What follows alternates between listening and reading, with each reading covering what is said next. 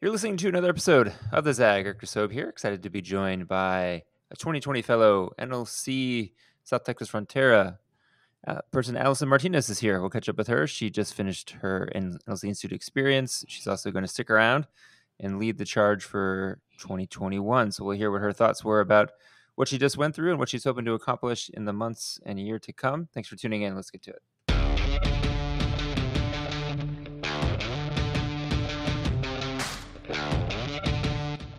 All right, Alyson. Yeah, we were chatting before we got on. Definitely a strange year to be an NLC fellow. Give us a little bit of insight on what it was like to go from meeting people in person to eventually switching to virtual. For sure. Thank you for having me. It was really strange. I actually really only met with my fellowship class once in January in person, Mm. because in February I had another commitment. So I couldn't meet with them, and I met with the San Antonio chapter. And so I've really only seen my cohort class one time, and that blows my mind because I said it in our virtual fundraiser and at our capstone, presentations, that it's crazy how that happened because we've become such a family and we've become so united. And even if it was like virtual meetings once a month, we shared so much, we dived into so much that that bond had to get created either way. It was inevitable. So Yeah, one of the things I'm curious about, because my background and trade is working with schools and being in education and trying to figure out how to usually get groups of strangers, in some cases kids, and sometimes it's adults, to bond with each other quickly. What is your insight so far? What have you learned about how to make that happen when, you have to do it over a computer screen? yeah, it's definitely hard, and I think you need to. I mean, we need to be adaptable in these times, and I think part of being progressive is taking the situation for what it is and learning how to grow from it and learning how we can make it.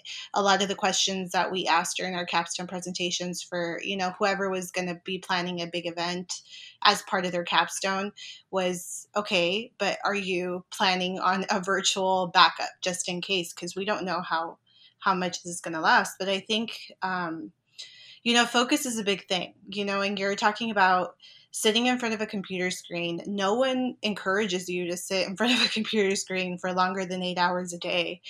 And I mean, if you're doing institute in person, you're sitting in a desk or in a table with your cohort for 8 hours a day. And that was kind of what we were expected to do for the institute because we were still on the same time schedule. But just definitely keeping it more interactive, um, having those open discussions, that open dialogue, I think was what really kept us focused. I remember when we did our DEI weekend, everyone was all ears on Brocky, our presenter, because it was just such a captivating presentation, and we all learned so much through it that there was no way we could have tuned out of it. I think what was really impressive to me, someone who's been around NLC for a long time, and when I started in LA, we were not strong fundraisers. Our chapter really only maybe in the last 3, 4, 5 years has gotten to a point where we're raising about 20, 30 grand a year. And so it's always impressive when we see some fundraising spikes from brand new chapters like yourself. I was really curious how you felt like your chapter landed on a message that was right for the time, because people were definitely feeling pressure financially and there's a lot going on in the world in general. How were y'all able to put on a successful event to get a good start on your fundraising efforts?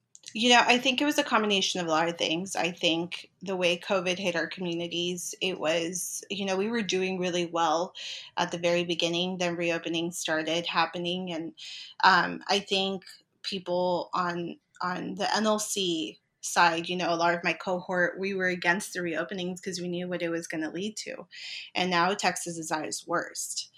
But other than what was happening with COVID, I think the climate in South Texas was kind of really opening up for progressive leaders and progressive values. We had a very historic run for Congress with Jessica Cisneros, and I think that it ignited a fire in this generation.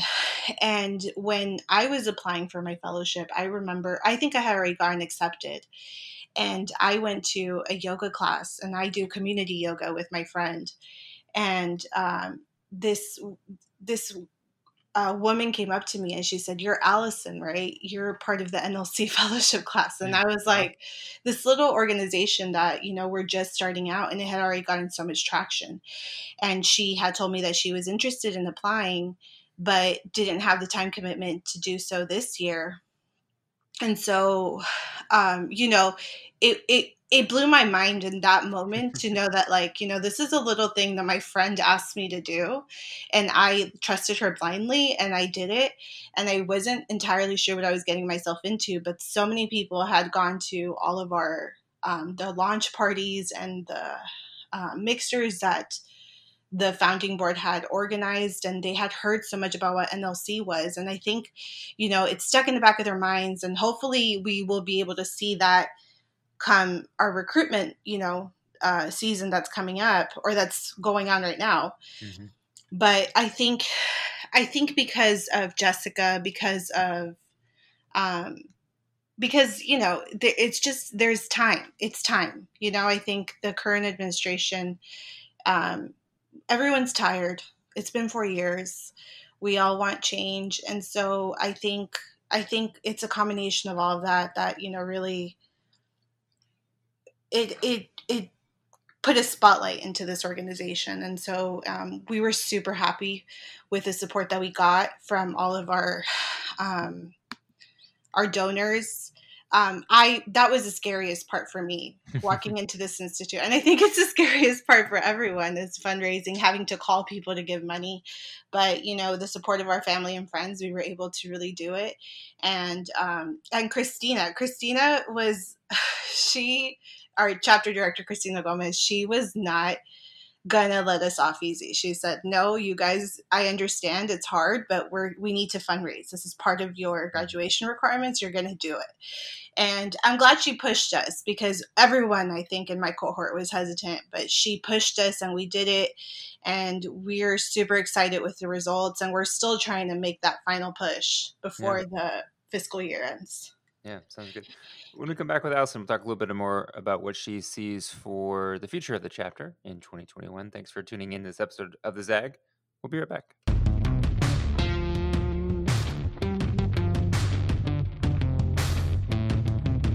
Yeah, Allison, one of the things I'm thinking a lot about now, because I'm working a little bit on the chapter co-director training that will be available to folks who are going to lead chapters like yourself next year, is what it means to lead a chapter right now. Because not only do we have COVID and the pandemic, but we have so much of the systemic inequality that's been around for 400 years now. I think, unfortunately, finally being made known to people who should have known the whole time. And so, what does that mean to lead a progressive organization right now when, yeah, so much of what we're seeing in protest movements, so much of what we're seeing about how folks are reevaluating basically every aspect of American life?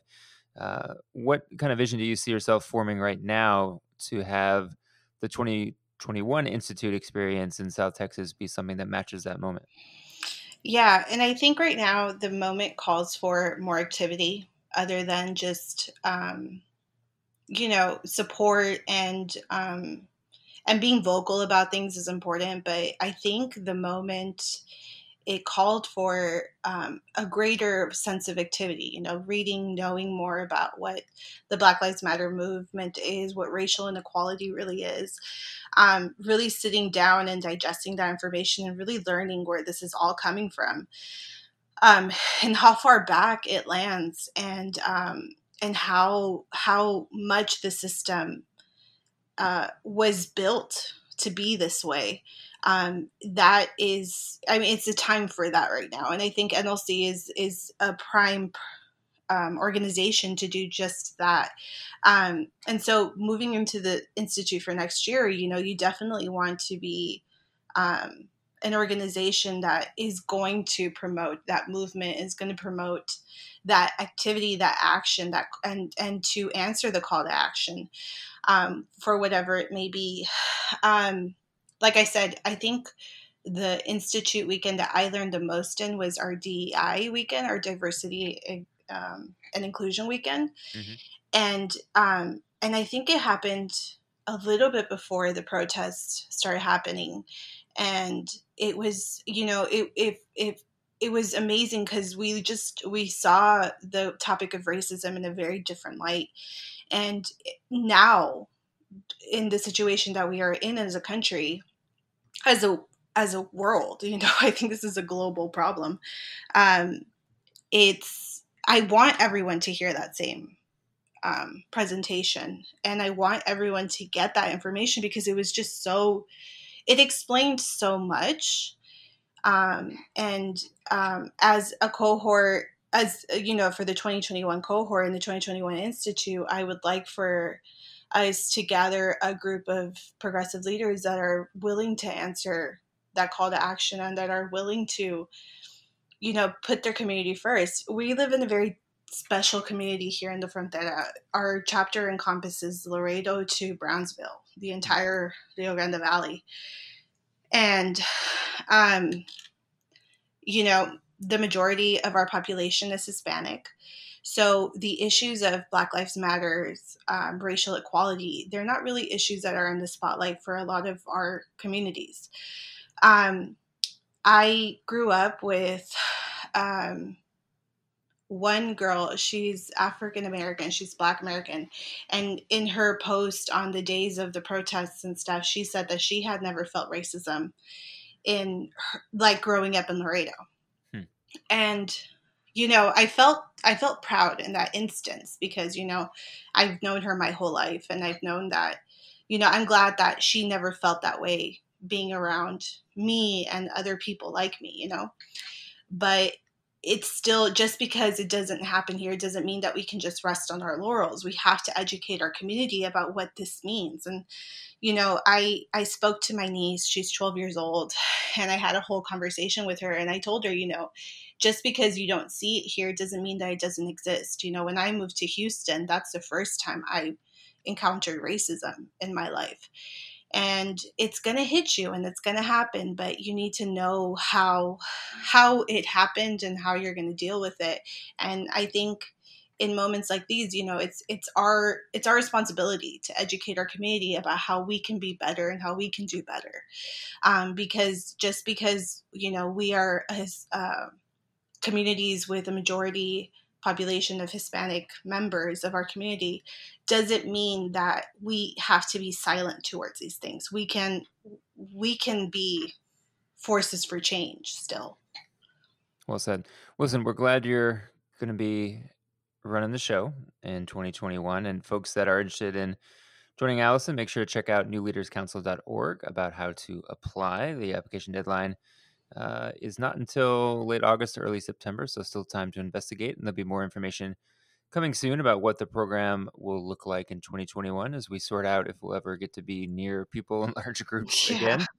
So stay tuned for that. And thanks everyone for listening to this episode of The Zag. You can catch all past episodes, and there are a lot, over 300 or so. You can find those at all the places you get your podcasts: SoundCloud, Spotify, Stitcher.